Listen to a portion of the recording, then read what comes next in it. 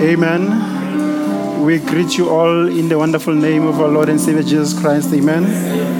It's once more, it's a privilege to come and share a few words with you. As we know, the pastor is not here today. He is gone to Durban. I think he left on Thursday. And then I think this morning he's preaching in one of the pastors there's church there. And so we think and we believe that the Lord is going to be with him. Amen. And then wherever he is, whatever message he's going to bring forth, and they're going to be blessed. Amen. Amen. And we know that God says, where 2 or 3 are gathered together, I will be there in their midst. And even this morning we believe that also here God will be with us. Amen. Hallelujah. So without saying a lot, I will want us to just go into our Bibles and just have a scripture reading for this morning. Amen. The first scripture will be Ecclesiastes 12. We will read from verse 8 until 14. And then we'll read also Romans 8, verse 35 to 35. And also Philippians 1, verse 19 to 22. So we'll start with Ecclesiastes. Amen. The preacher. Amen.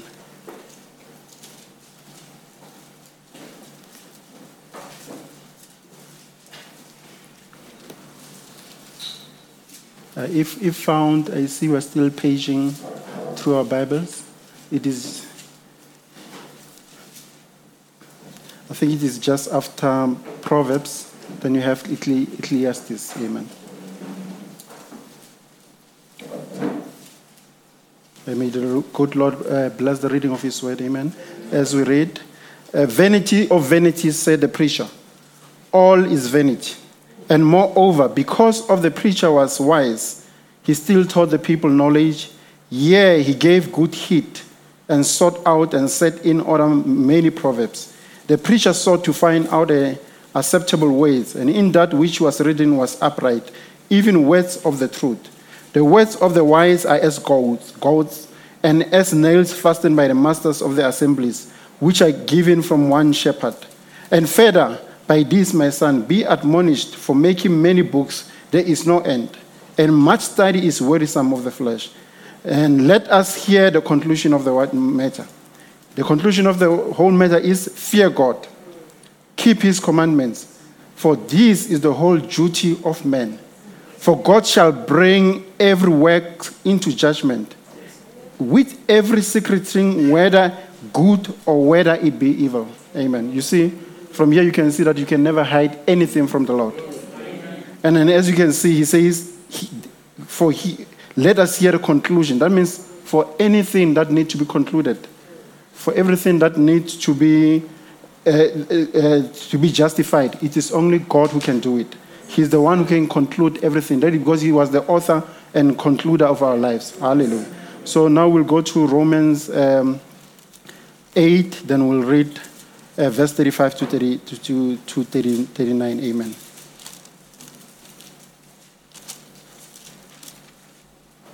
And it reads this way. I think this is one scripture that we are all used to. It says, who shall separate us from the love of Christ? Shall tribulation or distress or persecution or famine or nakedness or peril or sword? As it is written, for thy sake we are killed all the day long. We are accounted as sheep for the slaughter. And in all these things we are more than conquerors through him that loved us. For I am persuaded, amen, and I think we are all persuaded this morning, that neither death, nor life, nor angels, nor principalities, nor powers, nor things present, whatever your situation might be going through this morning, that can never persuade you to forsake the love of God. Amen. It can never persuade you to separate from yourself from the love of God. He says things present, even things to come, nor height, nor depth, nor any other creature shall be able to separate us from the love of God, which is in Christ Jesus our Lord. Hallelujah. So this was Paul speaking. Amen. So we're going to read another writing from Paul as well, Philippians 1. Then we'll read from verse 19 to 22.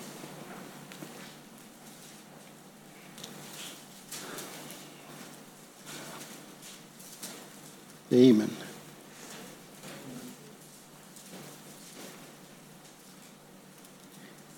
As it reads this way, for I know that this shall tend to my salvation through your prayer and the supply of the Spirit of Jesus Christ, according to my earnest expectation and my hope, that in nothing I shall be ashamed, but that which is all boldness, as always so now also Christ shall be magnified in my body, whether it be by life or by death. Hallelujah. For to me to live is Christ. Hallelujah. So you see, your life, when you live your life, the only thing you are living it is for what? For the glory of the Lord. That is why Paul here says, for me to live is Christ, and to die is gain. What is it that you're going to gain when you die? If you're in the Lord, what you're going to gain is that you're going to be eternally with Him. Throughout eternity, you're going to move from this body that we see of flesh, and you're going to move to another body, a theophany. Then there you're going to be, for the rest of the eternity, be with Christ. That is why I say, Paul, whether he's here on earth, it is Christ. Even when he dies, still he's going to be with the same Christ. In fact, he thinks that even when he dies, there's going to be more reward for him when he dies than when he's here on earth. Amen. So, but if I live in the flesh, this is the fruit of my labor. The fruit of my labor is what? To serve Christ. It is just to serve Christ so that everything might be for the glory of Christ. Hallelujah. For if I live in the flesh, this is the fruit of my labor. Yea, what I choose, I wot not. Hallelujah. May we just close our eyes and for the blessing of the reading of this word. Amen. Dear Heavenly Father, this morning we'd like to thank you, Father. We've come here, Father, from our houses, Father, with one expectation, Father, to hear you speak to us this morning. And Father, as you've always done, Father, we've never come back disappointed. Each and every time we had a question in our hearts, when we came here, Father, we managed to get the answers. Even this morning, Father, may you please use my lips to be able to come to answer the questions that your children might be having. I, as a mortal, Father, I do not know what is it that they need, but you, as the immortal, you as their author, you as their creator, Father, you can go into their hearts and you can see what is it that is lacking in their hearts. You can even see their heart desire, Father. May you please grant it unto them. May it be salvation, Father, grant it unto them. May it be deliverance from sickness, grant it unto them, Father. May it be, Father, deliverance from the evil one, from demons. May you grant it unto them, Father. Because we know, Father, there is nothing that is above you.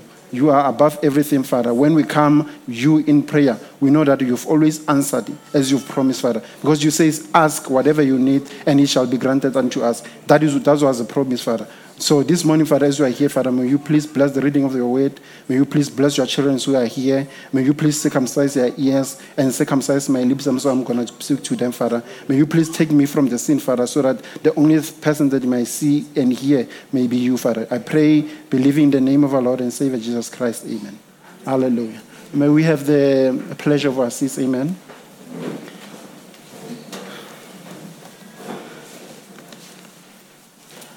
Once more, I greet you again in the name of our Lord and Savior Jesus Christ. Amen. As we said, the pastor is not here. So the Lord has fallen on me this morning to come and speak to you. So the message that I'm going to preach was inspired by the message that the pastor preached, I think, years back, almost 6 years back.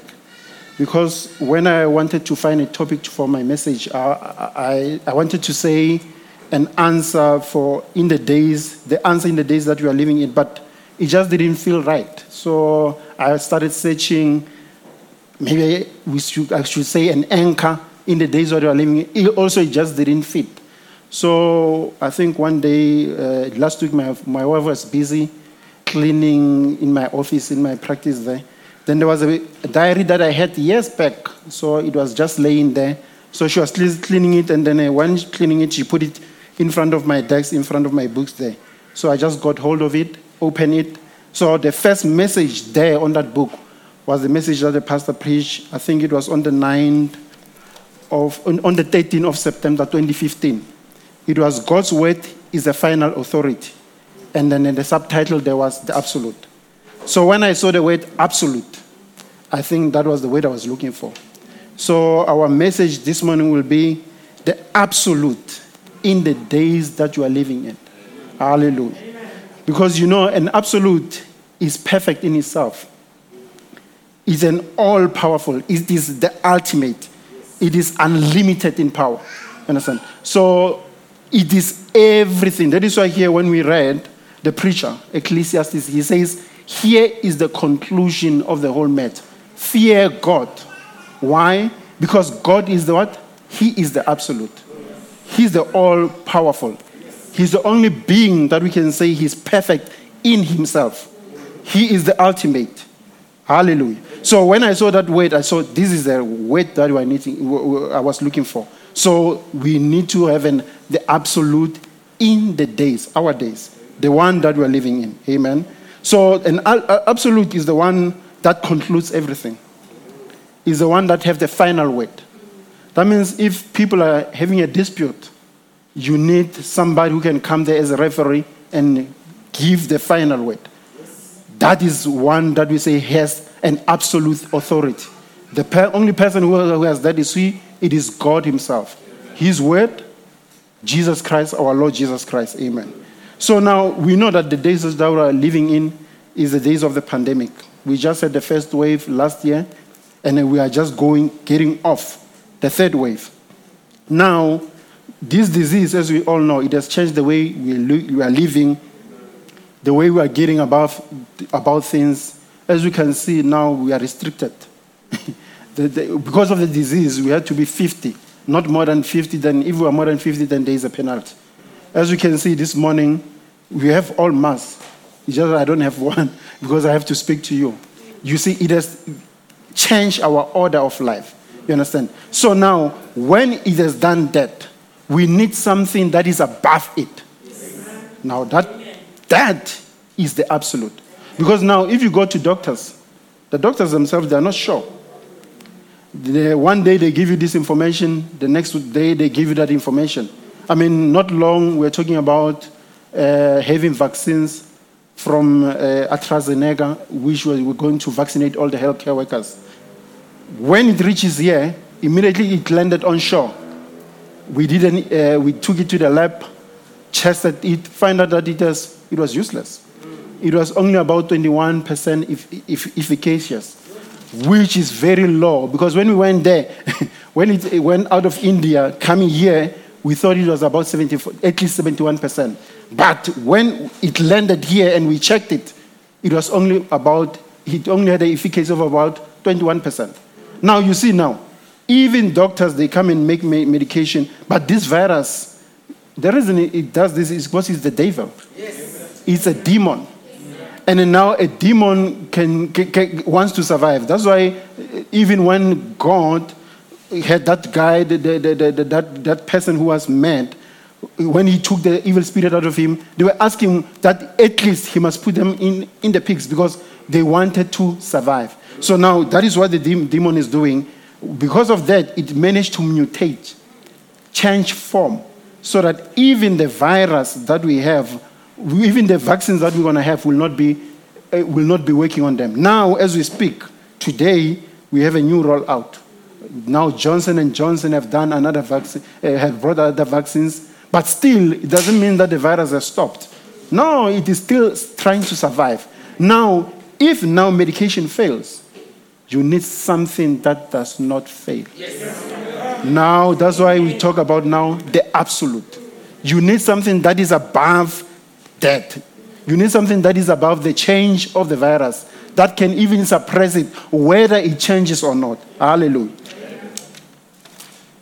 Now, here, you will understand that this absolute must not be just an absolute. It must be an absolute in your life. Amen. So I just want us to read a quotation from Brother Branham, just to introduce the topic for us. Amen. So we'll read the spoken word and absolute, the one that was preached in 1963, December, the 1st of December. Amen.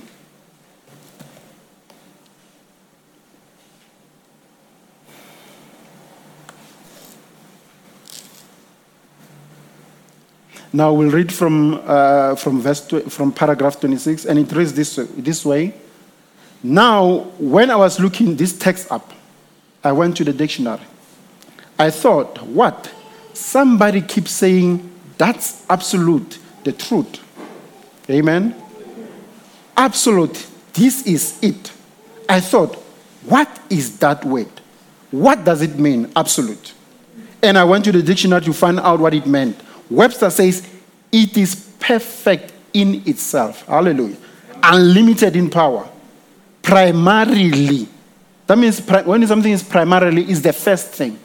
That means it is primarily the ultimate. That is the only real thing. C, unlimited in its power, perfect in itself. And it is an ultimate. That is the end of everything. Hallelujah. So now we'll jump to paragraph 29. Now he says, now, every great achievement is tied to an absolute. You cannot run life without having an absolute. That means even if you are determined to do something, there must be something that you can call an absolute that's going to encourage you to do whatever you are doing. Yes. To achieve something, you must be striving to find something. Something that is more powerful. That means something that nobody else has done before. That is why he says, for every great achievement is tied to what? An absolute. So you can't make an achievement without it being an absolute. For it is the final tie post. That's an absolute. Now, a tie post is something that you can tie yourself to and put your life in the hands of that thing. That is a tie post. Now he says, it's the hitch rack at the end of the journey. It's a place where you are tied to something. Hallelujah. In the day that we are living in now, everything so breaking up, so fragile, carried away, as we're experiencing now.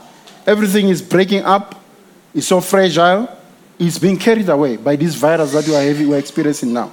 I think that this message will be a very appropriate thing, especially to Christians when they are going through their deep waters now. I can attest to you, most people have gone through deep waters. They've gone through a lot of trouble. Most of them they've lost loved ones, and amen, some have been hospitalized. So they've been through deep waters. Now, that's when they need a message like this day. Now, Brother Branham was saying that day, but I believe he also means this day that we are living in. Amen. The Christian church is passing through the deepest of waters it's had for the last 200 years because we are coming to a spot to where there is something presented to Christianity, something they have to make a decision on. I think that the Christian church ought to have something that they know that they are tied to, instead of just floating about like a leaf upon the water and the wind. The Bible said, carried about by every wind of doctrine. The winds come and brought the little leaf this way, then another wind come, and the north wind, and then the east wind, and the west wind. You'll never get anywhere if you are not stable. You understand? Now you need an absolute to make you what? Stable. To come and anchor you. You understand? You cannot have an anchor, an absolute. You cannot have a direction unless you have what? An absolute. So the Christian life should be a stable life. Amen. Why? Because like we've read here, Paul says, nothing can separate me from the love of God. Whether death, life, strife, diseases, trial. You see, those are the things that you, as a human being, you will go through. There's a time to be born, and there's a time to die. And in between, you'll have trials and tribulation. But you must be tied to something greater, to the fact that your life will be stable, to the fact that even when the winds, the storms of life comes upon you, you'll be what? Stable. You won't be tossed up and to and fro like a leaf that is upon waters. Amen. So he says, a Christian life should be a stable life. It should be something that is a principle that you are tied to. Do you see now? You must have something that is a principle that you are tied to. That is more than life itself. Now, what is it that is more than life itself? Except the Lord Jesus Christ. Because he's the author and creator of our life. So for him, he is more than life itself. Now, if you are looking through life, you are going through life's journey. When you are going through it, for you to be sure of where you are going, you need to know somebody who holds your faith, who knows your destination, somebody who even before the foundation of the world knows everything about you. Now, the Lord Jesus Christ, or God himself, he is the author of your life. In you, he knows how many hairs are on your head. I can bet you yourself, you don't know. But he does know that. He knows each and every scar that you have on your body. He knows how it's going to happen, how it will happen, what time is going to happen, and then how many throughout your life they're going to be. Because why? He is the all-seeing God. You are just going there grasping to life, but he knows your life from the beginning to the end. That is the absolute. That is the one person you should depend on. Hallelujah. And he says, you must have something that you are tied to. He says some people are tied to a business. Some are tied to their families. Some are tied to a creed. Some are tied to an army post. We have different things that we are tied to. Hallelujah. Amen. But I think as a Christian, we ought to be tied to where we know is right. Amen. Where is that place? Where we know is right. Except the Lord Jesus Christ. Amen. Because you might be tied to your family and your wife could leave you. Yes. Now you are what now? You are heartbroken. You are distressed. You are depressed. You want to commit suicide. Why? Because you are tied to what? The wrong thing. You cannot put hope in people because people will disappoint you. But if you put all your hope, all your faith in him, he will never disappoint you. Amen. Now, he says, you might be tied to an army. You might get killed. And you might be tied to a different thing. And it's got an end. But there's got to be a final tie post.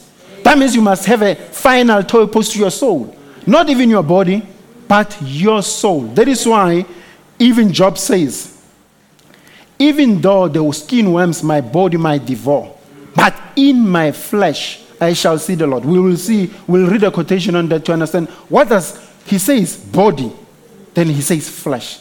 Is it real flesh that he's talking about that you're going to see Christ with? I don't think so, folks. So we'll see what is that flesh that he's talking about. It is your theophany. That means if this body you're having is killed, that inside man that is inside your soul is the one that you're going to see God in. You understand? That is the one, that is the wet body, theophany. That is the one important aspect of you. That means even if we speak about you, we can see Brother Mafagasa, Mara, there is a real Mafagasa inside. That is the one we are talking about. Now your soul, which is the inside, in which the inside man reside, must have a tie post. And at the tie post to that soul is the author of that soul, is the creator of that soul. Amen. Then he says, there's got to be something, somewhere, that man has got to tie for his eternal destination. Because if you're going to trust in your work, when your work is finished, it's done. When your family is taken, it's over. But there is one thing that I think is the final tie post. I believe Paul had a tie post in his life. We're going to speak a little bit about Paul to understand why Brother Branham says Paul had a final tie post in his life. And I would like to cite in, if we'd call it that way, and speak on that tie post. He said, for me to live is Christ, and to die is gain. Now, Christ was Paul's absolute. It was his tie post. It was with Paul, Christ was the end of all arguments. It was Christ was his tie post. Hallelujah. Now, speaking about Paul, now we see that Paul, as Brother Branham says here, he says he had an absolute. He had a final typos. But I will agree, I think you'll agree with me that with Paul, it was not always like that. In fact, when Paul was trained, he was trained by the Sanhedrians. He was one of the sects of the Pharisees. And their duty was one. It was to persecute everybody who did believe in the Lord Jesus Christ. That was his duty. And he was educated under the great teacher Gamaliel. So he was well educated. But even when Stephen died, Paul was the one overseeing the death of Stephen. Yes, he was the one. But one day, it happened that he was going to Damascus to carry his work of persecuting the Christians. While he was there, he met a light. Now, this blinding light struck him. Now, he was with people, but the only person that was struck was Paul. The others, the only thing they could hear was a voice. But because this word was for Paul, this light was for Paul, Paul is the one who saw it. Now, when he saw it, he started, the voice, he started crying and asking what it was. And the voice started speaking to him, saying, Saul, Saul, why do you persecute me? Now, Saul, being a Jew, you know, Jews do not believe that there's any person that can be God except Elohim. But now, because he saw the light, and he knew the beginning of this light, that even Moses, when he was taking the children out of Israel, there was a pillar of fire that was there. There was a pillar of fire that went there and led the children of Israel out of Egypt. Now he knew what this light was. That is why when he said, Lord, who art thou, Lord? He didn't say, who art thou? A Jew can never say Lord to anybody except Elohim. So the moment he saw that light, he knew that it was God. That is why he was saying, who art thou, Lord? Then the voice came from the light and it says, I am Jesus, whom thou persecuted. Hallelujah. And from there, Paul was blind. You see, brethren, when you meet the Lord Jesus Christ, your life can never be the same. He had his own side. He had his own way of seeing things. When Christ met him, blinded him, he blinded him to all the ways that he was living. He blinded him to all the ways of the world. Even you, when you meet that absolute, he will blind you. The desires of the world, things of the world that you used to, those desires, you will have them no more. The things that you used to do, you'll find that you just can't do them. Why? Because there is something inside of you. There is something that is thirsting for something inside of you. You have another life inside of you. Now, Paul, even himself, after he was blinded by that light, he had another life in him. It was not only him. That is why he says, for me to live is Christ. That means it was the life that was inside of Paul. That life had a different diet. It was not the kind of diet that Paul used to have. It needed different food. That is why even Brother Branham says, after you've met this absolute, even people will be surprised at the things that you do. You will find yourself doing things that you will not ordinarily do. Because why? There is another life inside of you. That life guides you, it leads you, it directs you, it points you towards what is supposed to be done. Amen. Now you can just imagine. Here was this man. Yesterday, he was persecuting the Christian, even killing them. Now, let's go further a bit, then you see how amazing this whole story is. Now, after he has met this light, he is blind. Then God goes to Ananias and speak through a vision to Ananias, saying that there is a man called Paul that he needs to go and pray for. Now, Ananias goes to Paul, and in fact, even Ananias, before he goes there, he protests. Says, hey, Lord, I know this man, Saul. He has killed a lot of us. Don't you think he's going to cause harm to me? But now, you see now, if you are speaking to God, there is a vindication behind it. The Lord says, no, this Paul that you are speaking about, I have a duty for him. I'm going to use him. Go to him. Now, Ananias, as much as he was not willing, But because it was God speaking to him, he was compelled to go and speak to Paul. Then he went, prayed for Paul, and then there was Paul staying to regain his sight. A new sight. Not the old sight that the old Saul used to have. That is why his name changed from what? From Saul to Paul. Because he was now a new creation. Hallelujah. So now, Paul, after this, the first thing that happened is that after Ananias prayed for him, he received the Holy Ghost. He was baptized and received the Holy Ghost. Now, the Bible says, immediately, he started preaching the gospel of Christ. You see now, that is a paradox. Yesterday, this man was persecuting the people who were preaching the gospel of Christ. The next day, he is the one preaching the same gospel. Now, such a man does not have credibility. Even when he went there to the synagogue to preach, the people were skeptical. No, this is a trap. Yesterday, this man was killing us. Now, today, he's preaching the very same gospel he was persecuting us about. Isn't he just trying to trick us? And then now there was another servant of God who was with Paul. He said, no, brethren, something happened. You see, brother, something must happen to you. Amen. So that there must be a change of a status quo in your life. There must be something. Something must take place. Something must touch you. And when you are touched by that absolute, your life can never be the same. Hallelujah. Paul, who we knew as Saul, here he was now preaching the very same gospel he was against. Hallelujah.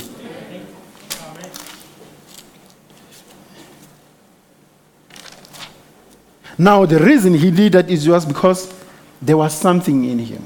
He had met the absolute. He was now tied to something. Before then, he was tied to the Pharisees. But now he was tied to something even greater than the Pharisees. That is why even Paul here, when he says he says, even Crete is religion. It can never separate me from the love of Christ. Hallelujah. He says nothing. That means even the Crete, all the teachings that he had could never, ever separate him from that love. Amen. Now you will see now, this Paul had personally met Christ. And he had no fear. Because now he was doing the very same thing that people were killed for. He was not even afraid. He didn't even care for his life.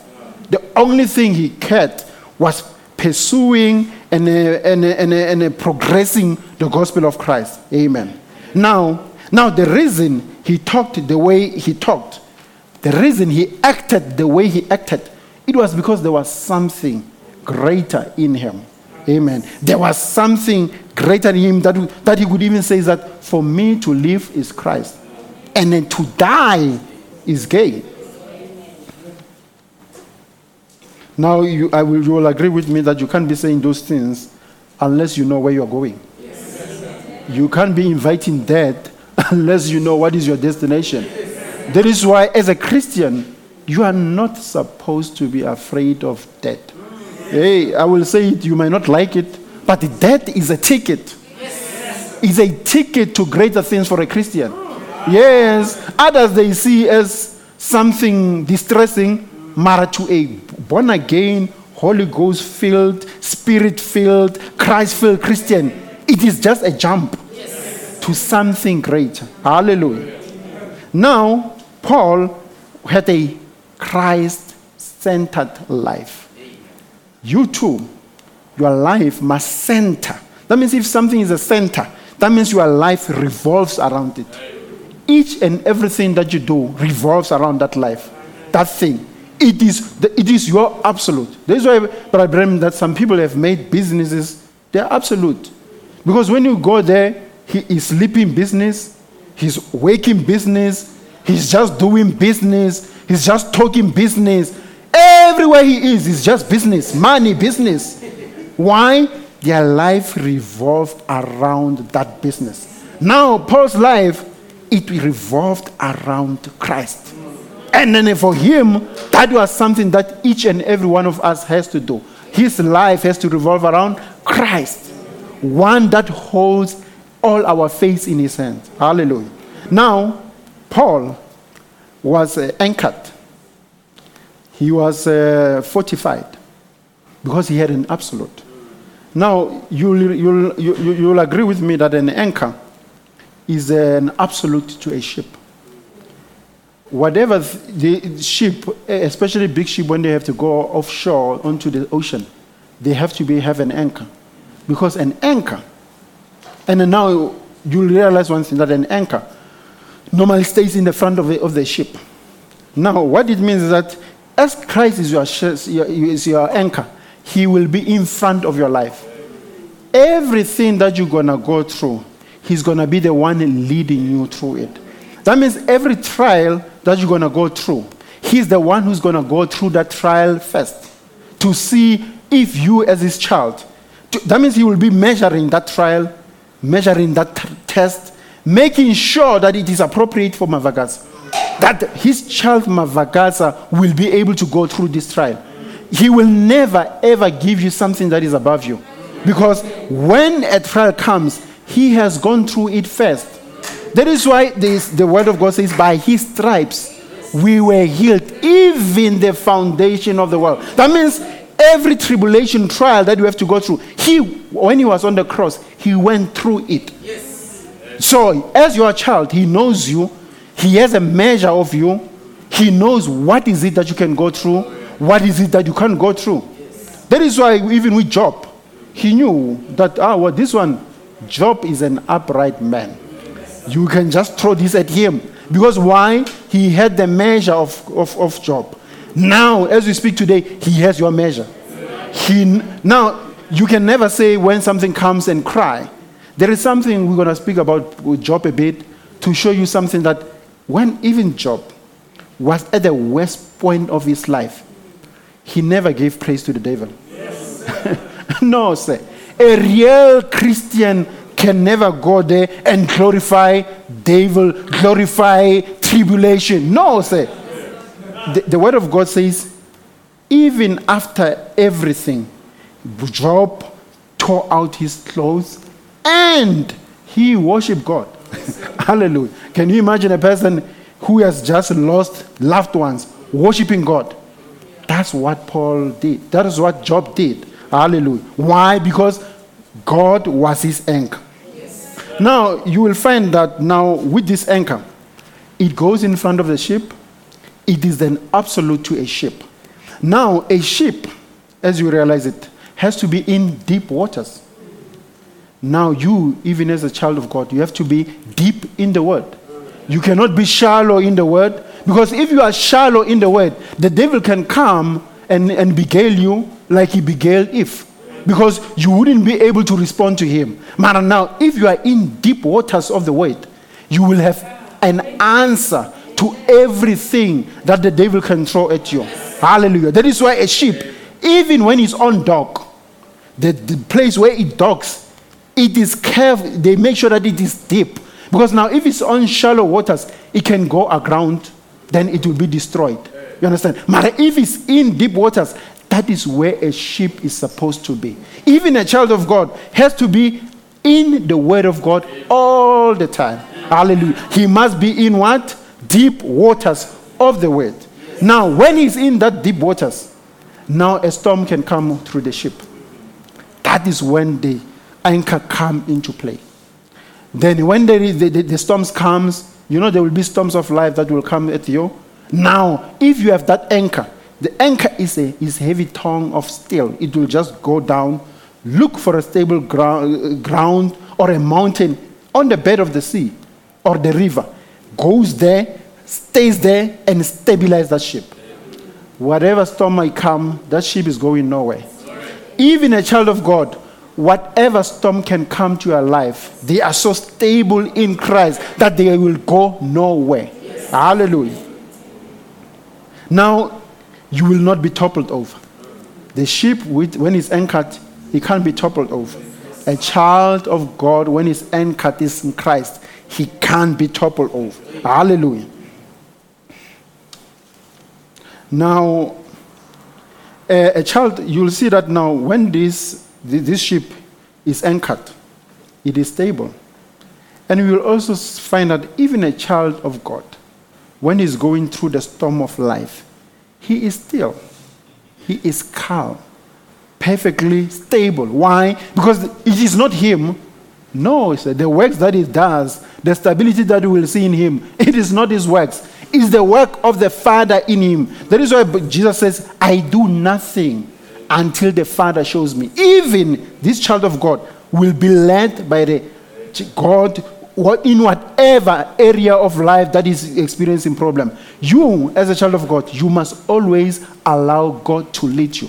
That is why a child of God, when he goes through trouble of life, the first thing he has to do is to pray.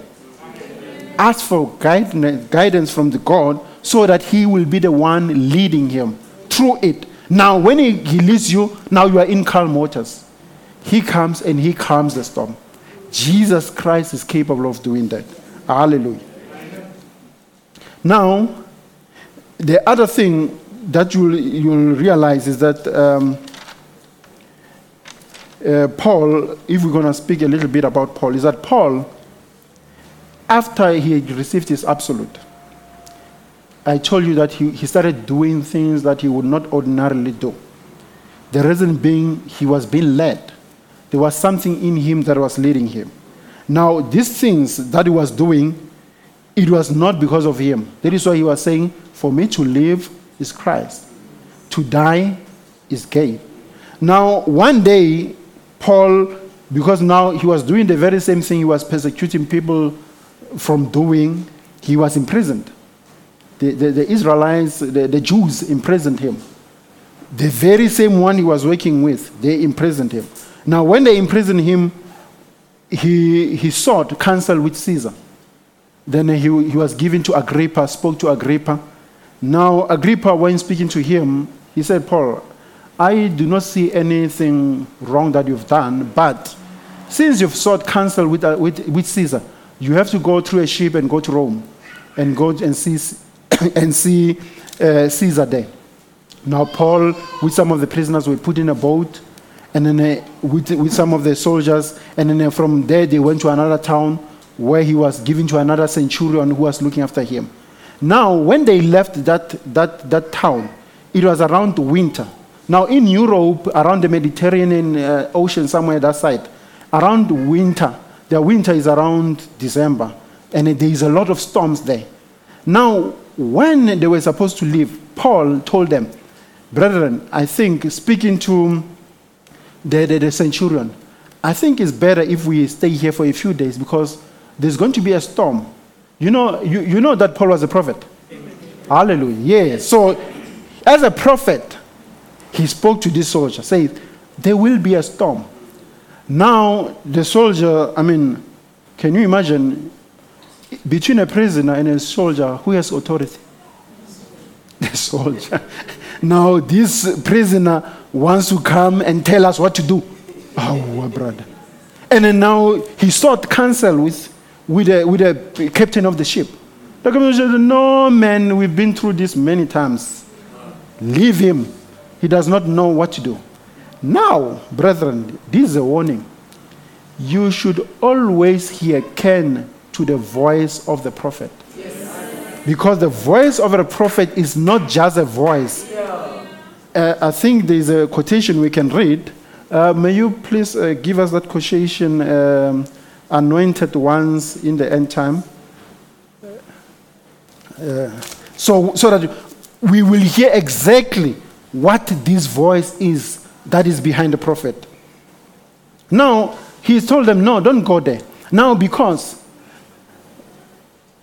now I want you to know, or let me just try to get it myself here. It will be easy for me to read it here.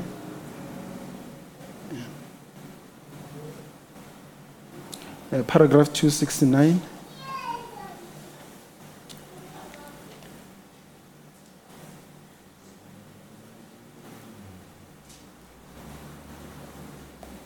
Now, out into the lens where this message is going, we can go to 268. Amen. Now, out into the land where this message is going, from the East Coast to the West Coast, from California to New York, down into the South, up into the North, out into the missions, wherever it's going. And in this tabernacle, we are poor. We don't have these great big flowery things and television casts and whatever. We are trying to do the best we can. But all that the Father has given me will come. Now, I want you to know this for sure. You that listen to this tape, you might have thought today that I was trying to say that about myself, being that I was packing this message. I have no more to do with it than nothing. No more than just a voice. You see? The prophet is just a voice. There is someone speaking behind his voice. He says, and my voice, even against my better judgment. I think even at that time, it was against Paul's better judgment. But because something inside of him was directing him, leading him. You understand? So, but it is the will of my Father that I declare to do, and I'm determined to do. I wasn't the one that appeared down on the river. I was only standing there when he appeared. I'm not the one that performs these things and foretells these things. That happens as perfectly as they are. That's Brother Branham now speaking. That whatever he's doing, he's not the one doing it. Yes. Whatever he's saying, he is not the one saying it. There is someone, the absolute, behind him saying these things. He says, I'm only one that is near when he does it. Him, Christ, Jesus, the Lord Jesus Christ, the manifested Christ, is the one that you find me as Brother Branham being near him when he does this. When you see me doing it, it is actually not me. So even the prophet, when he says something, it is not him. Yes. Especially when he says, "It thus said the Lord," you must listen to that. Yes. But because there is something behind him saying it. Amen. Now, let me just finish here. It wasn't what I knew. It's what I just surrendered myself to. Isn't that what Paul did? It was not what Paul knew. Against his better judgment as a Pharisee, he had to surrender himself to this Lord Jesus Christ that spoke to him in the pillar of fire. You understand? So it was not Paul saying this thing. The bravery that you saw, it was not Paul's bravery. There was something behind him doing it. Yes. So he says, I just surrendered myself, and that he spoke true. It isn't me. It wasn't the seven angel. Oh no, it was the manifestation of the Son of Man. It wasn't the angel, his message. It was the mystery that God unfolded. It's not a man, it's God. Now, okay, let's go on now with our message. Now, Paul warned them. They did not take heed of his warning. They sailed ashore. Now there was a tempest that came. A tempestuous storm came, and it wanted to sink the ship.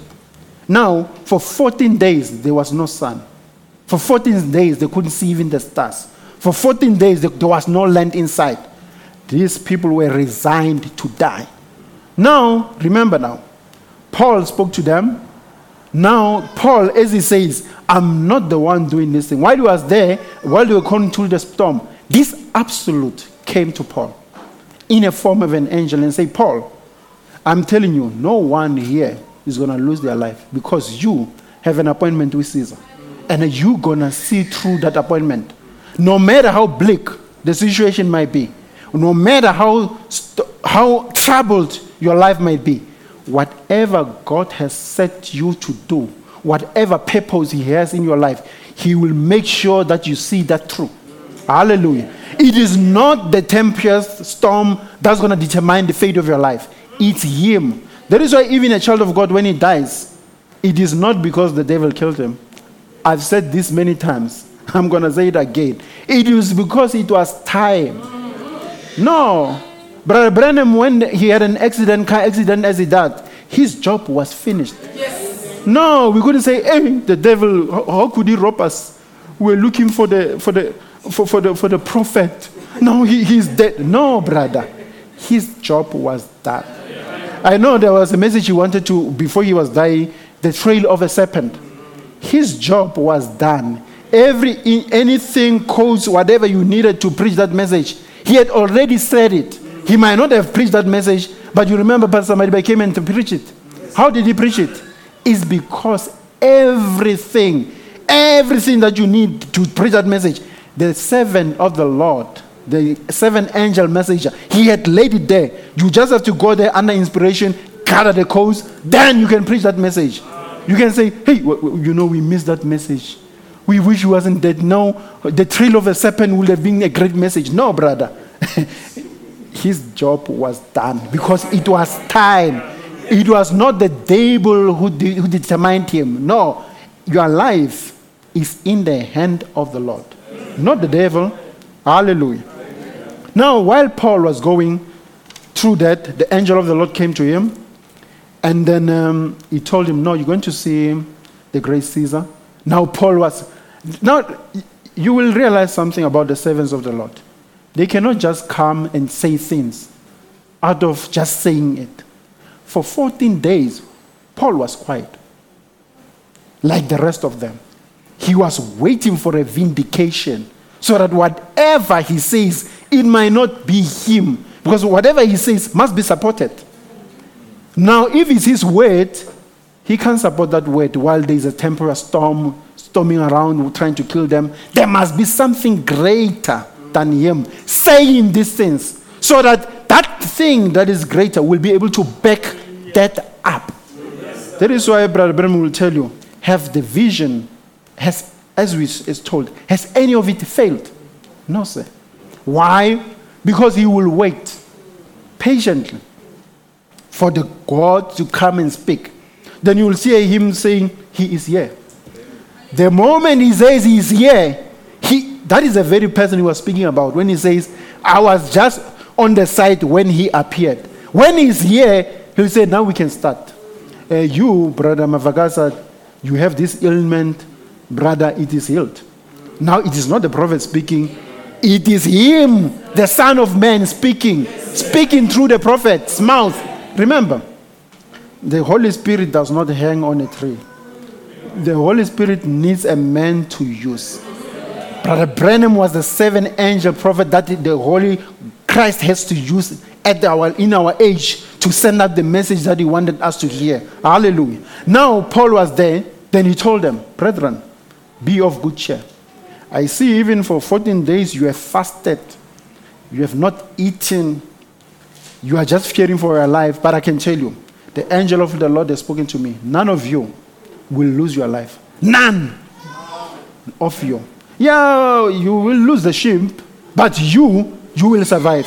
Now, imagine now 276 prisoners, soldiers, giving them that assurance. No man can do that except it is God.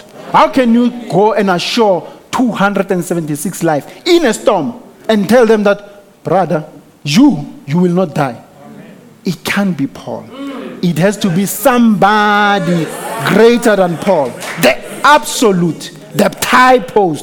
It has to be that person. Hallelujah. Now he spoke to them, and then as he has predicted, it happened. They went to another island, the island of Melita. When they got there, they ran the ship ashore because it was the meeting of where the two seas meet. The storm was even raging. The ship was torn into half, but all of them managed to swim ashore, safely so. Went into the island. When they reached there, you see now, the devil doesn't stop. It doesn't mean that if you've been through this storm of your life, there will never be others. No, there will be. He will keep on probing. That is his job.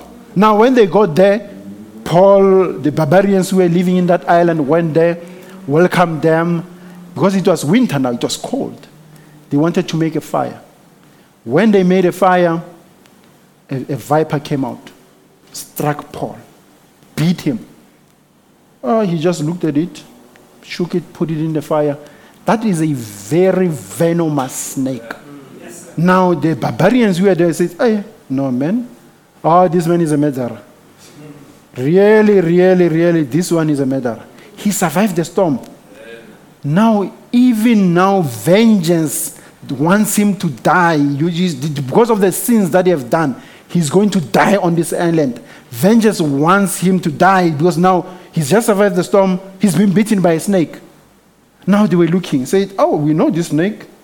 It has bitten many of us before. We've buried them. Let's just wait. They stopped and they watched. 10 minutes passed. 30 minutes passed. An hour passed. No swelling. Yeah. What type of a man is this? Now they themselves, because they did not know the real God, they say, I know. This is not a man. This man is a God. Yes. Because now they could see there was something. Oh my goodness. There was something divine behind him. That is why they could say he is a God. Because normally no man can survive that venomous snake unless he is God. Yes, God was inside of Paul. Now, after that, Paul, he held a revival in that island.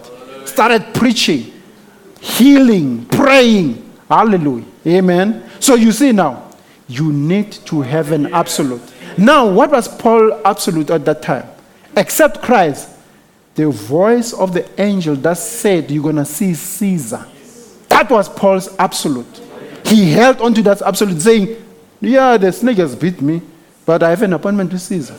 God has said so, and we're going to see it through. Now, you see now, that's when faith comes into play. Hallelujah. Now, you will realize again that Jesus Christ, not only is he an absolute, he's a North Star.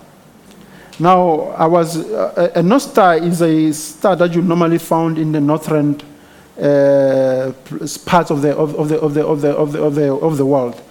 Is the storm that if you are lost, especially sailors, hunters, when they are lost, they have to look at the North Star to find their way.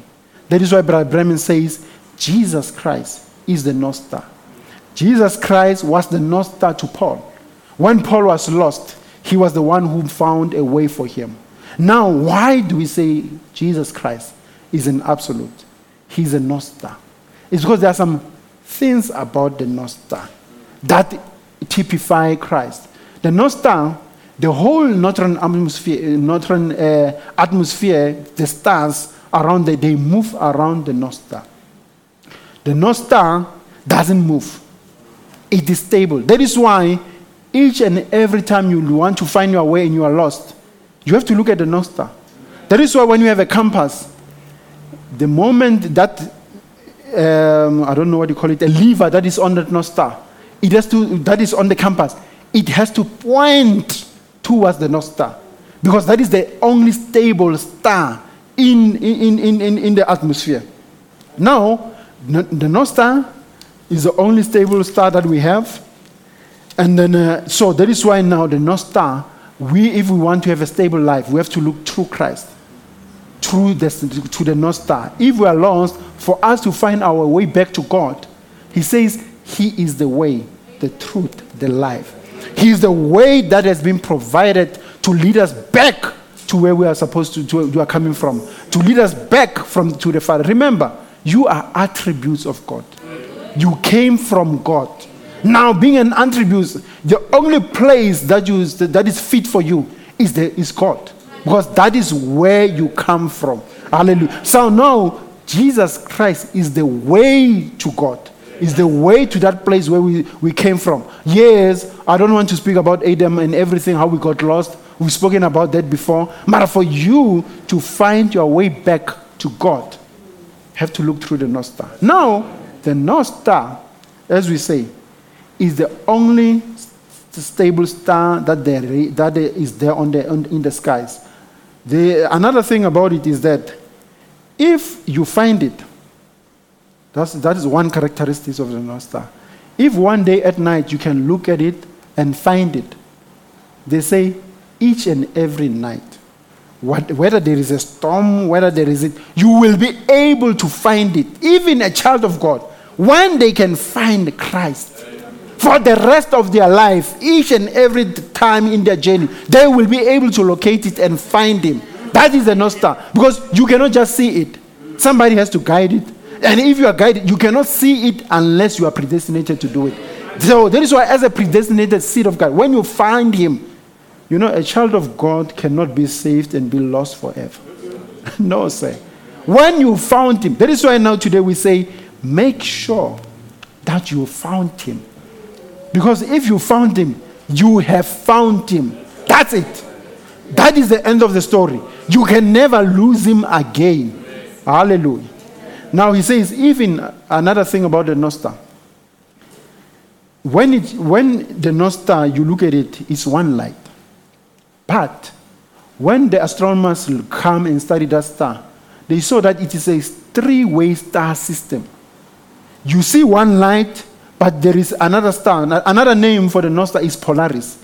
There is another star, Polaris A, Polaris AB, and Polaris B. Now, when you're looking at them, it's one light. But it is what? A three-way stars. A conglomerate of three stars, making what? One light. Isn't that what Christ is? Father, Son, and the Holy Spirit. The three are what? One. That is why it typifies Christ exactly. Because even though it's three stars, they give what? One light.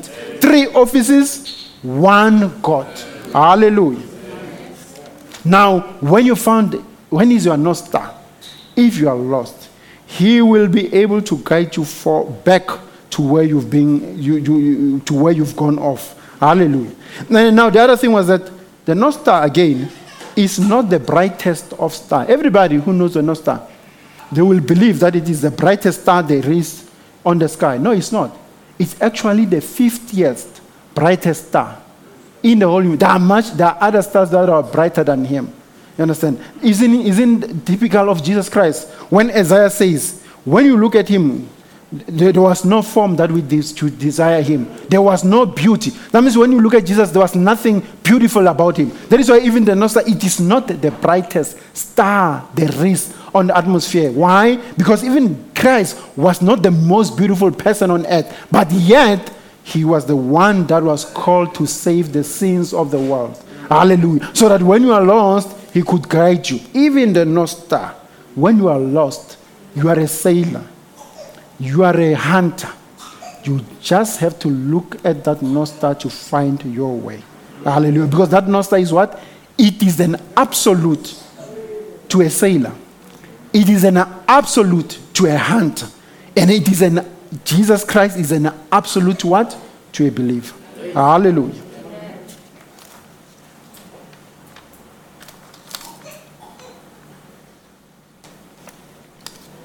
Now, as we continue with our message, we've spoken about Paul, and then I want us to speak just a little bit about Job. Now, one thing that Job teaches us, he teaches us Christians how to deal with death and disappointment. As I've already told you, the devil came there and wreaked havoc in his life. There were 4 calamities that befell him.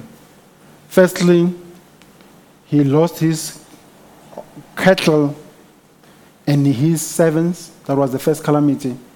He lost his oxen, his sheep and his servant. Then he even lost his camels. That was the third one. The worst one was that he even lost his children. Understand? That means everything that Job treasured, everything that he loved, the devil took it away from him. But what about the main intriguing thing about Job was that even after that had happened, there was no sin found in Job. His wife even came and said, "You must curse God and die." But he will not do it. Because why? Because he had found an absolute. You understand? He knew that he could. That is why he could say the things that he said, that the Lord has taken, and the Lord had given. Now the Lord has taken. You understand? Blessed be the name of the Lord. You see, even in his distress, even in his troubles, he always managed to praise and worship God. And that is what a believer should be. That is why Brother Branham says, when you have found this absolute, you will do things that you ordinarily wouldn't do. Yes. Can you imagine praising God and there is a death in the family? My friend will say you are mad. Will say, hey, no, there's something wrong with this person. Maybe we should take him to a doctor. Maybe he's losing it. Because normally we expect you to mourn. Now, I'm not saying a Christian shouldn't mourn. But there is a way that a Christian should mourn. You understand? He should mourn and at the same time be praising God. Just like Job. That is why even when the wife was saying to Job, please curse God and die, he will say to the wife, should we only expect good from God, not evil? You see, even in his situation, he never said, the devil has put me in this place. No, say. Every time he even neglected the devil. That's why the devil was so angry with him. Saying, this man, let's touch his skin and see. Because even after that, there was no complaint from him that the devil has done this. He says, blessed be the name of the Lord. Amen. That is what a believer should be able to do. That even when you go through persecution, the more, what do we say? When the praises go up, his glory comes down. For the glory of God to be able to come to you, comfort you, his spirit to comfort you, there must be praises going to that God. Hallelujah. And he never, ever gave credit to the devil. Please, whatever you go through, do not give credit to the devil. Look at one post, your tie post. Look at it. Focus on it. Then you will see the devil will flee. Hallelujah.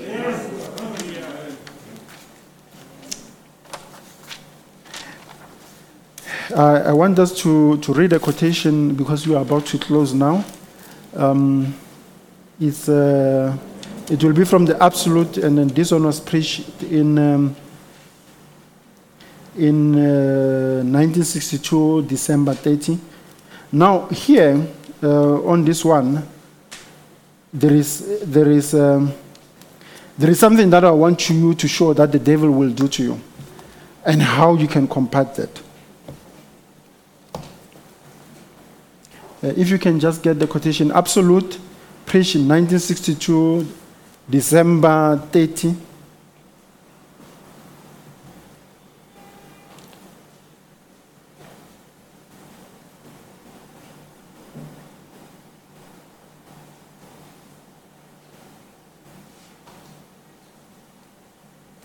And I think we'll read paragraph...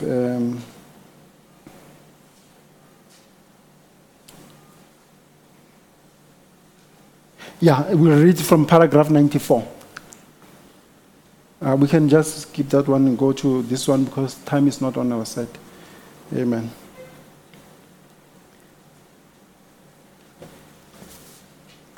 Now he says, right as they started out of Egypt, they got cornered right in the neck of the Red Sea. There was a mountain on either side, and they came up through the valley. And then there was the Red Sea. Now you see here, Moses, remember, even Moses had an absolute as well. For him to be able to go to take out the children of Israel, he had an experience with the burning bush. He had an experience with Christ. That is why he was able to go back to a place there where he had ran away from. Remember, he had killed a man and they wanted to kill him. Then he ran away into the desert, stayed there with Laban, because why? They wanted to kill him. But when he had found the absolute, he went back where he was promised death. You see? Because he had an absolute. Now, after all that time, we went back, and then I spoke to Pharaoh. Pharaoh's heart was hardened. Even the firstborn of the children of Egypt had to die. And ultimately, the children of Israel were released. And then they were set free. Now, after they were set free, Pharaoh's heart being hardened, he ran after them to come to try to catch them and kill them. Now, here, we are coming at a point now where now they are just cornered right in the neck of the Red Sea. There is a mountain either side of them. And there is an Egyptian army behind them. Now, Brother Branham says, no way to escape over the hills. Yes. They even couldn't, you could say, maybe there was a cave. They could go into a cave. Remember, they were 2 million strong. I don't think in those mountains there were a cave that can accommodate 2 million people. Now, that means they were stuck there. Now, it was at the time when the Red Sea was at its highest level. Can you imagine that? That now you are taking out the children of Israel from slavery at a time when the storm is raging, at a time when the river is raging, and it is at its highest. Amen. Now, the Egyptian army was coming from the behind. Now, you could say maybe they will stop and fight the Egyptian army. Men, they were just laborers. They were not soldiers. The army that was coming were well trained in the art of war. They did not stand a chance. Now, Brother Branham says, no way to escape over the hills. No way to escape over there because there are hills by the side. And Pharaoh's army coming this way. Oh, brother, what a place to stand. You see, as a believer, there is a time when you have to stand in a place like that. Whereby when you look, brother, there is just trouble. You are even afraid for your life. You know, there's adrenaline pumping in your system. When you look, there's no hope. You are cornered. The devil has really cornered you. You know, when adrenaline pumps in your heart, you need to run. But you find that you can't run. You are cornered. Where are you going to run to? In my language, we say, that means the world must open up and you should escape inside. You still can't do that because the world, this floor can't open up and for you to escape in. Now it is at that point when the absolute come into play. He says, see how the devil gets you in a place where you don't know what to do. Amen. It is at that point, at that place, when you don't know what to do, when the absolute knows what to do. Yes. Hallelujah. When you don't know what to do, he knows what to do.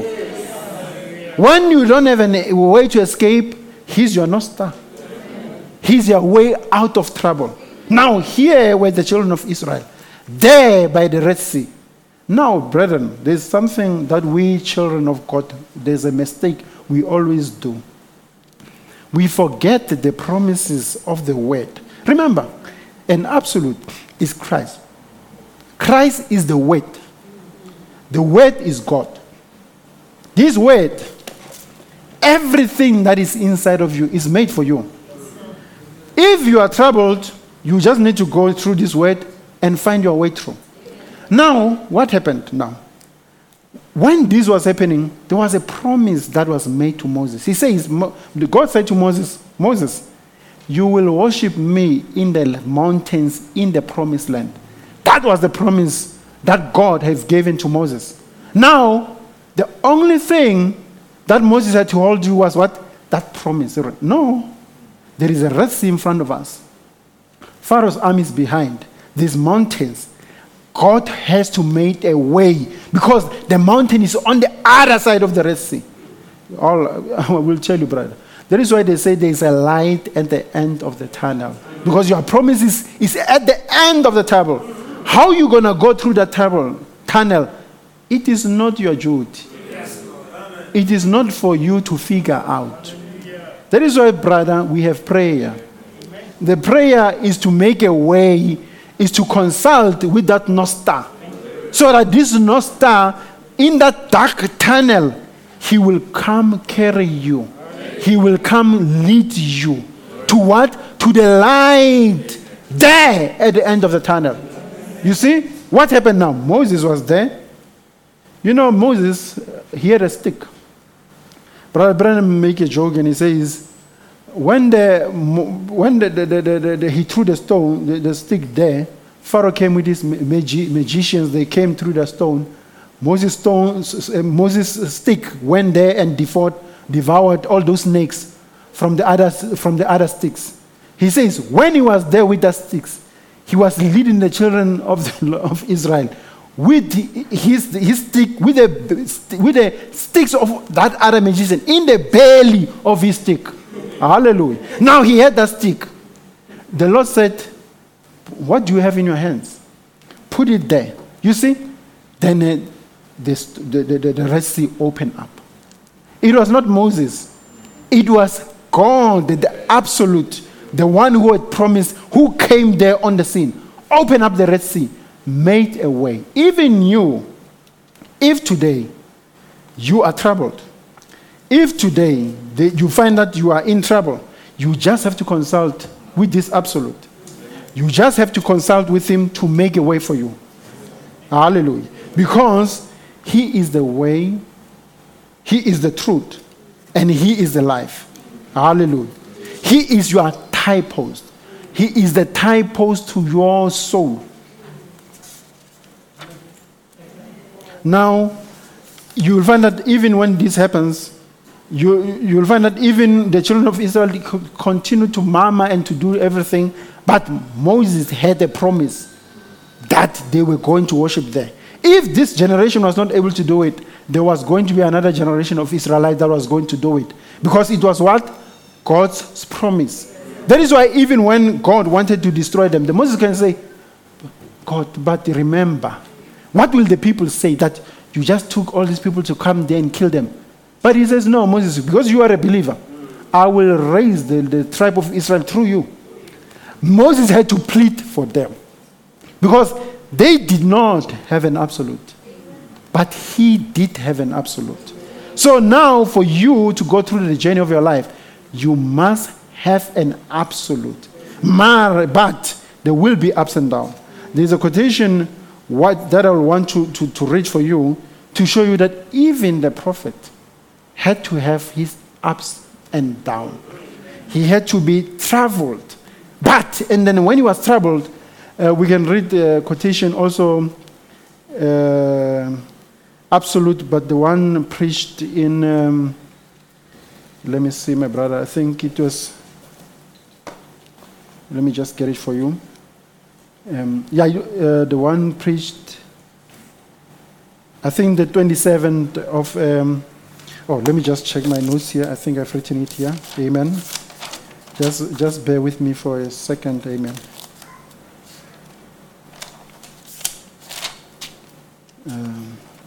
Hallelujah. Amen.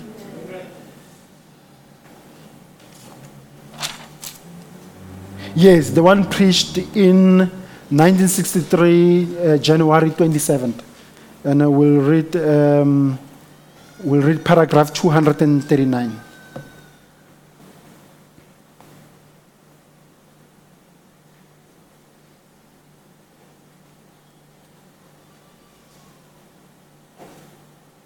Amen.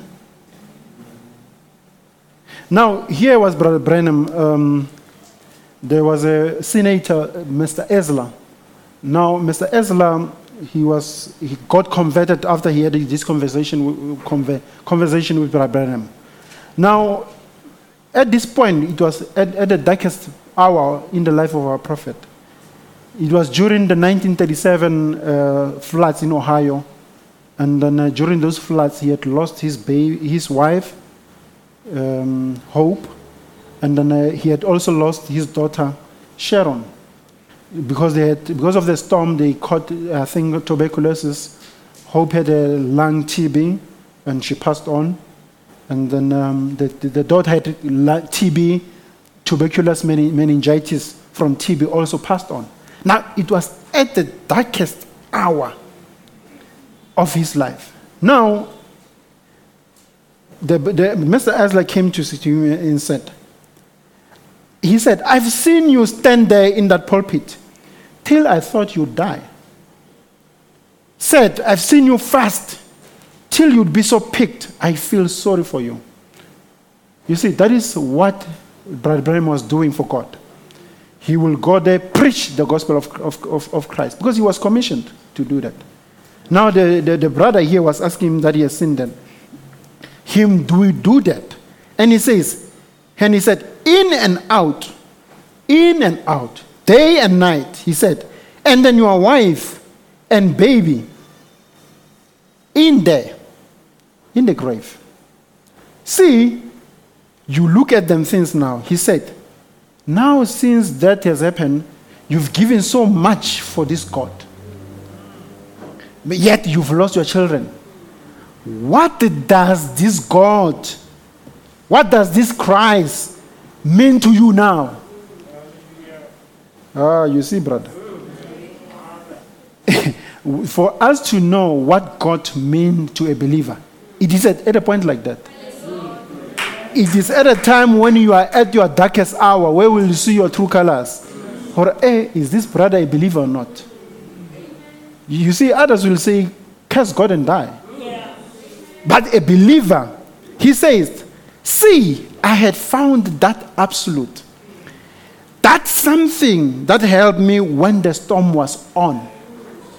And he says, somebody asked me, said, Billy, did you keep your religion during the time of your trouble?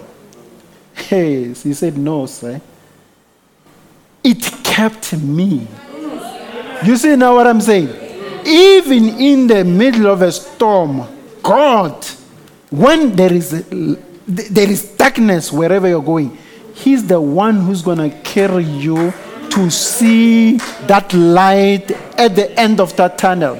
You see, a true believer will recognize that now it is that absolute that kept me. Yes, I might have been going through the lowest part of my life, through a valley in my life, but He will get me through. A believer. Because why? You have something. You have seen and then you have had contact with that absolute. You are firmly tied to it. Now, even this morning, brethren, I urge you, you need to be tightly tied to that tie post, to that absolute. Then you will see the storms of life, raging as they may be, will never do anything to you. Amen. Hallelujah. Now, another quotation before we close. We'll read also the same one, but we'll go to paragraph 275.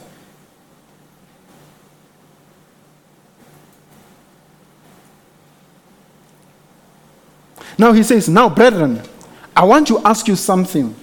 Ministers, not to be different, not to be mean, but to be honest. You know, brethren, we need to be honest with ourselves. I need to be honest with myself. You need to be honest with yourself. He says, don't you think in this day, this is a day, in all this chaos that we are living in, you know, brother, in all this pandemic, coronavirus that we are living in, isn't it about time that we got to be sure about this thing? This message that we are holding on to, this message that we are professing to love so much, isn't it at this time? You see, it is at the time when the storm is raging, where you have to be sure of what this Christ means for you. When you have to be sure of what this message means to you. You have to be sure that you have the real thing. You have grasped onto the real thing. You have held onto the real tie post. It is this time. Understand? Because I will tell you, when this coronavirus came, most of us were not sure. And then some people, even up to this time, they still think the doctors can heal them when they have it. I can tell you, brethren, it has changed the status quo. At first, we thought the pastor have preached the message underlying factors. Yes, have you listened to the message?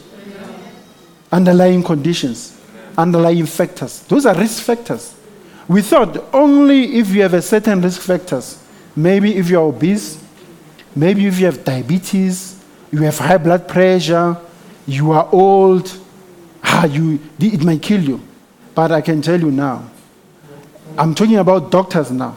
We've buried doctors younger than me who had no underlying risk factors, no underlying condition, healthy as they are. You see now, This disease, when you get it, even the professors, the specialists, they do not know how you're going to pan out. Isn't it about time that you hold on to something that knows how you're going to pan out? The absolute. Isn't it about time that you hold on to him? Because he knows. He knows the very hair in your life. He knows when you're going to die. He knows the very year, the very month, the very day, the very hour, the very minute, the very second, the very millisecond when you're going to die. He is the one that has your life in his hand. Isn't it about time that you go there and then come into contact with him? Make your life. Brother Branham says, we must consecrate our life. Don't you think it's about time that we consecrate our life anew, so that we may be concentrated and be closer and have a closer walk with him carrying us? Because it is only when we are sure that we can actually look and say, no, this coronavirus, that whatever it may do to you, you know where you're going to go. But if you are not sure of who you are holding on to, it's a problem. You have a chance this morning to get rid of that problem, to be sure, to consecrate your life anew, to make sure that you can walk with Christ anew, afresh. If there's something you have done that is contrary to this word, brother, there's still time. The rapture hasn't come yet, so the salvation has not been closed yet. There is still time. You need to use the opportunity now. Hallelujah. Now, as we're going to close, this God is not just a God. And he says, he is the word says he's the same yesterday, today, and forever. He does not change.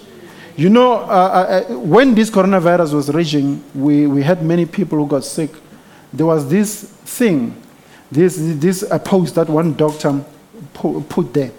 This doctor, he was appealing to the people that they must wear masks, they must sanitize, and then they must do everything according to the government, the way it does. It was a message, a post. Because he does not want that the very time when he's sick, the hospital are packed with people and he does not get a bed to go to when he's sick. Because he was working with sick people, the very people who had coronavirus. Now, it came as a shock to me that 2 weeks after he has posted that message, he had actually been admitted to this very same hospital that he was telling people, I want to, when you know what, look after yourself so that I may have a bed in the hospital. Yes, he got sick. He got a bed. He went to ICU and he died. You see now, brother, you need to hold on to something that is more above the hospital. Something that is above a doctor. He was a doctor himself, went to other doctors, yet he could not be helped.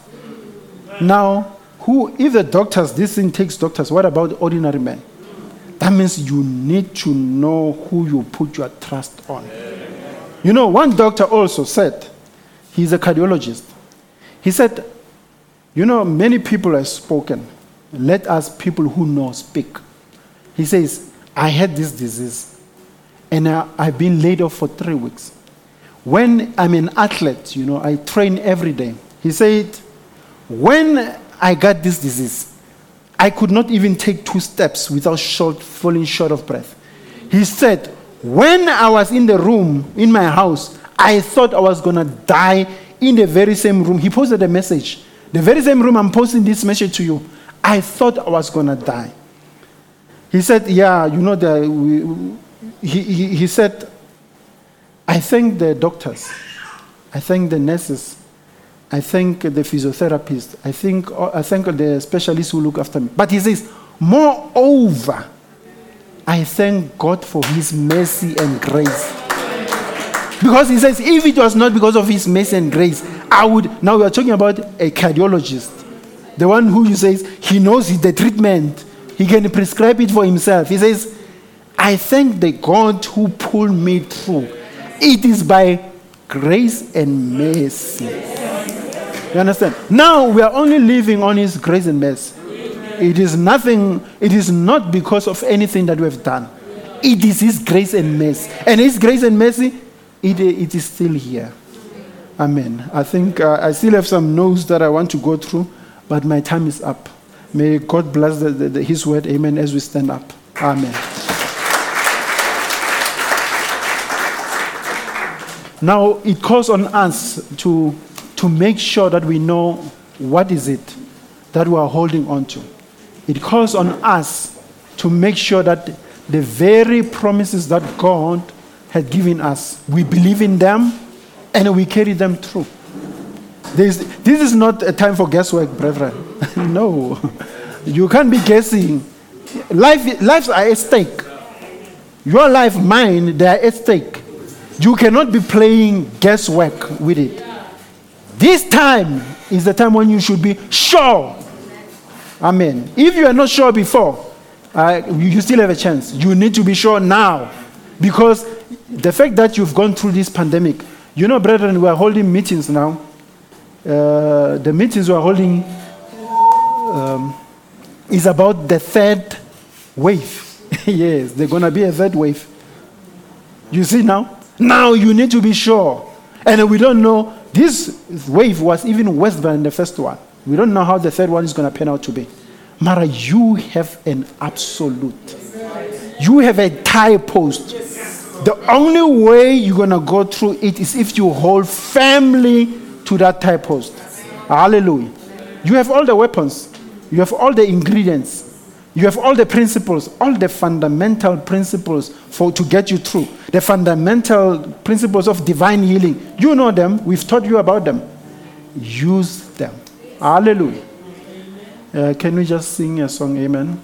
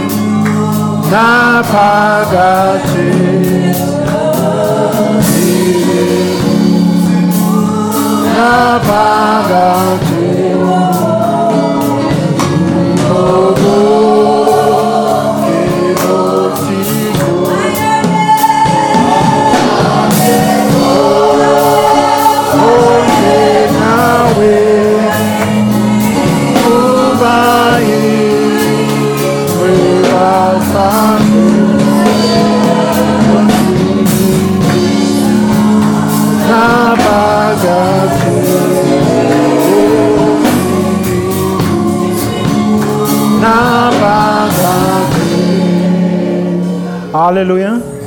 Can we sing another one? And I will ask our precious brother Borero to come and close the proceedings in a word of prayer. Amen.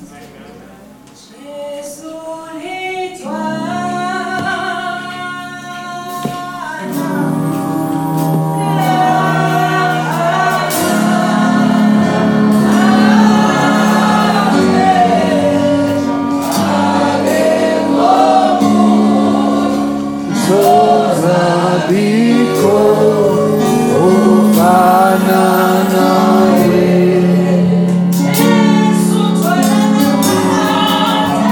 Jesu likwala laphaka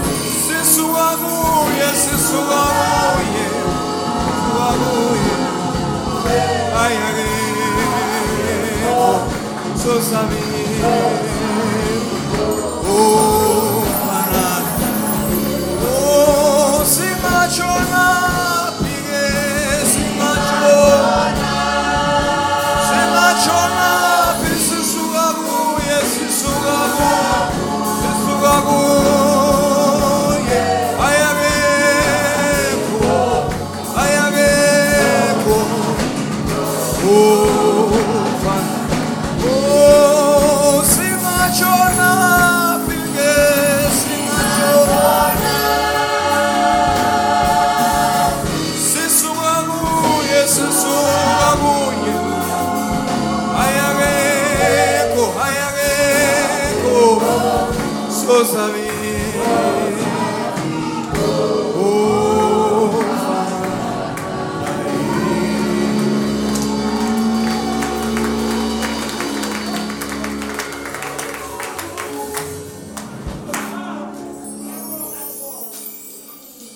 we pray? Indeed, Lord, this afternoon, Father, you are in absolute, my Lord.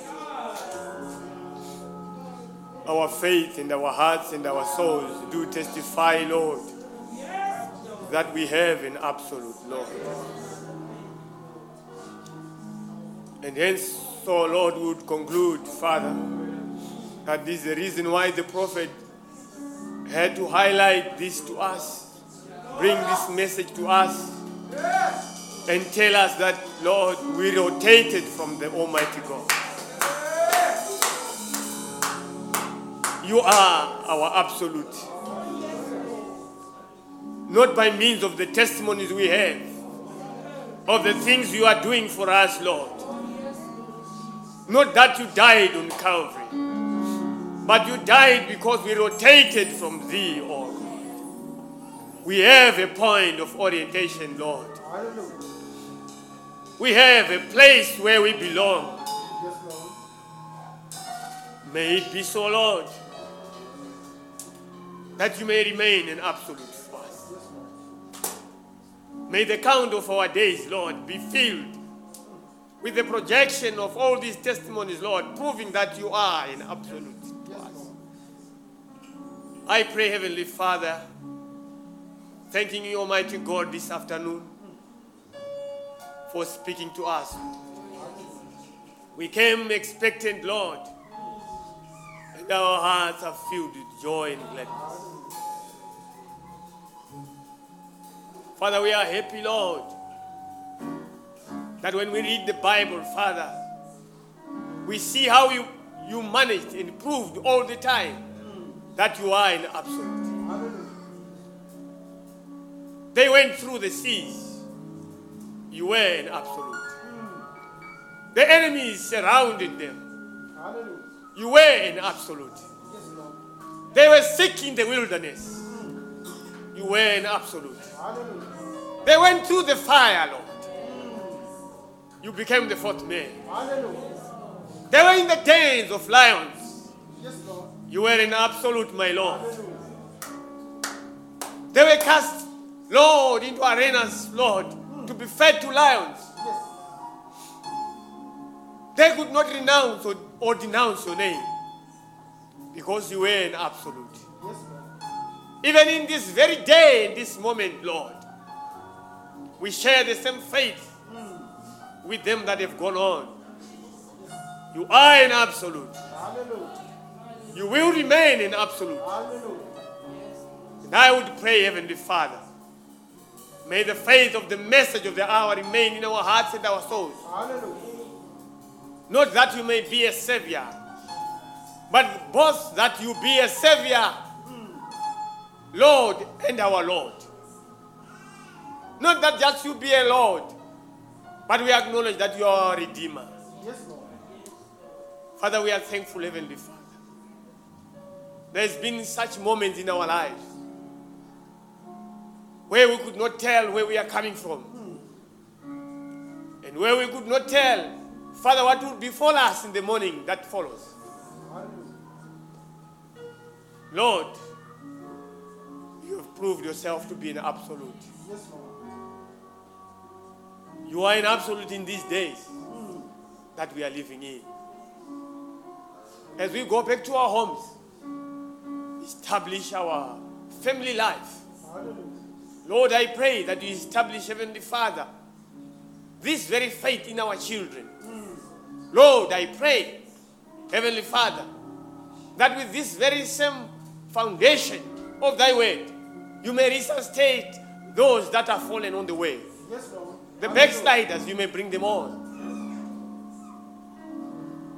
We are standing in such treacherous times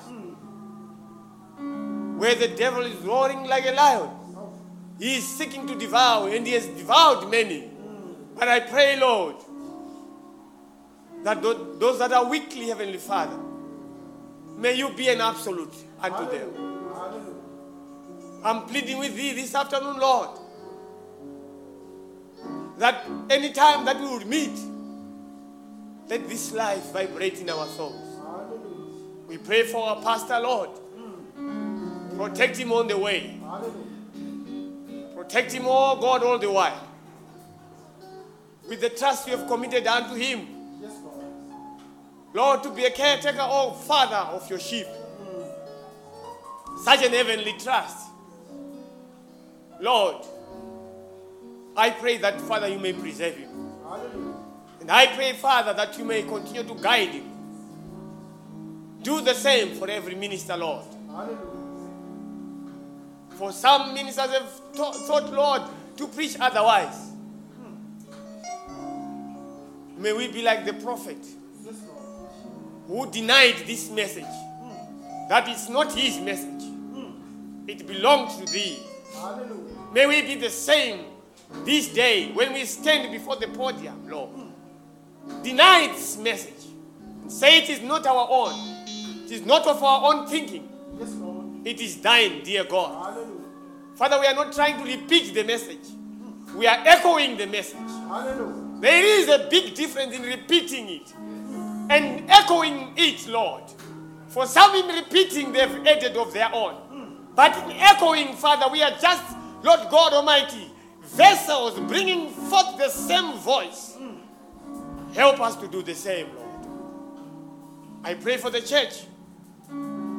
I pray for everyone, Lord, whose faith is calling out to thee. Some are going through such tough times. Some are sickly, Lord. Some are lacking the demands of each and every day's needs. But I pray, Father, that, Lord, you may suffice. Be thou a sufficient portion, Lord. An absolute for every cause. And every instant of life. In the name of Jesus Christ, Father, we pray. Even as I commit Brother Solomon in your precious hands. Father, I commit him in your precious hands. As he is committed, Lord, to the trust of thy word. Lord, help him in his profession. Help him as he guides his family. As a minister of the gospel, Lord, help him, Father, to give him the insight into thy word. That he may continue to bring such wonderful words. Words of holy life. Words of eternal life. Father, that we may be anchored in thee. All the while we look up to the cross, we are counting down, not counting up. That our redemption is drawing nigh. And Father, it is so that one day we will bid farewell to this world through this absolute that we have. Thank you, Almighty God, for this message. Thank you, Father, for blessing each and every gathering that is being made. Father, Almighty God, to be fruitful this day through this message of the hour. I thank you, Almighty God. As I return all the glory and the honor and the majesty unto thee. In the name of Jesus Christ, our Lord and our Savior. Amen.